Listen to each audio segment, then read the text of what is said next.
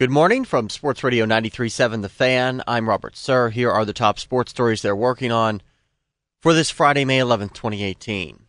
Almost forgot the Pirates are going for their fourth straight win when they open a three-game series tonight against the Giants at PNC Park. That's because tonight's game features the return of one of the franchise's all-time greats, Andrew McCutchen. But this year's Band of Buccos are off to a pretty good start, 5 games over 500, maybe playing with a chip on their shoulders. I think some of them are. It's been brought to our attention. When you trade, arguably, possibly your best pitcher and your best player.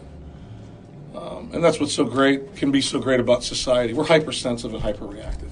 A lot of people get everything figured out. And truthfully, none of us have anything figured out. Jamison Tyone will take the hill tonight against San Francisco's Andrew Suarez. First pitch at 7:05.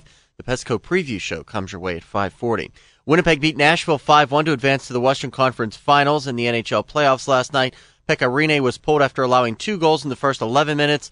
Paul Stastny and Mark Scheffel both scored 2 goals. The Jets will host Las Vegas starting tomorrow night. Washington at Tampa Bay tonight at 8 on NBCSN for the first game of the Eastern Conference Final.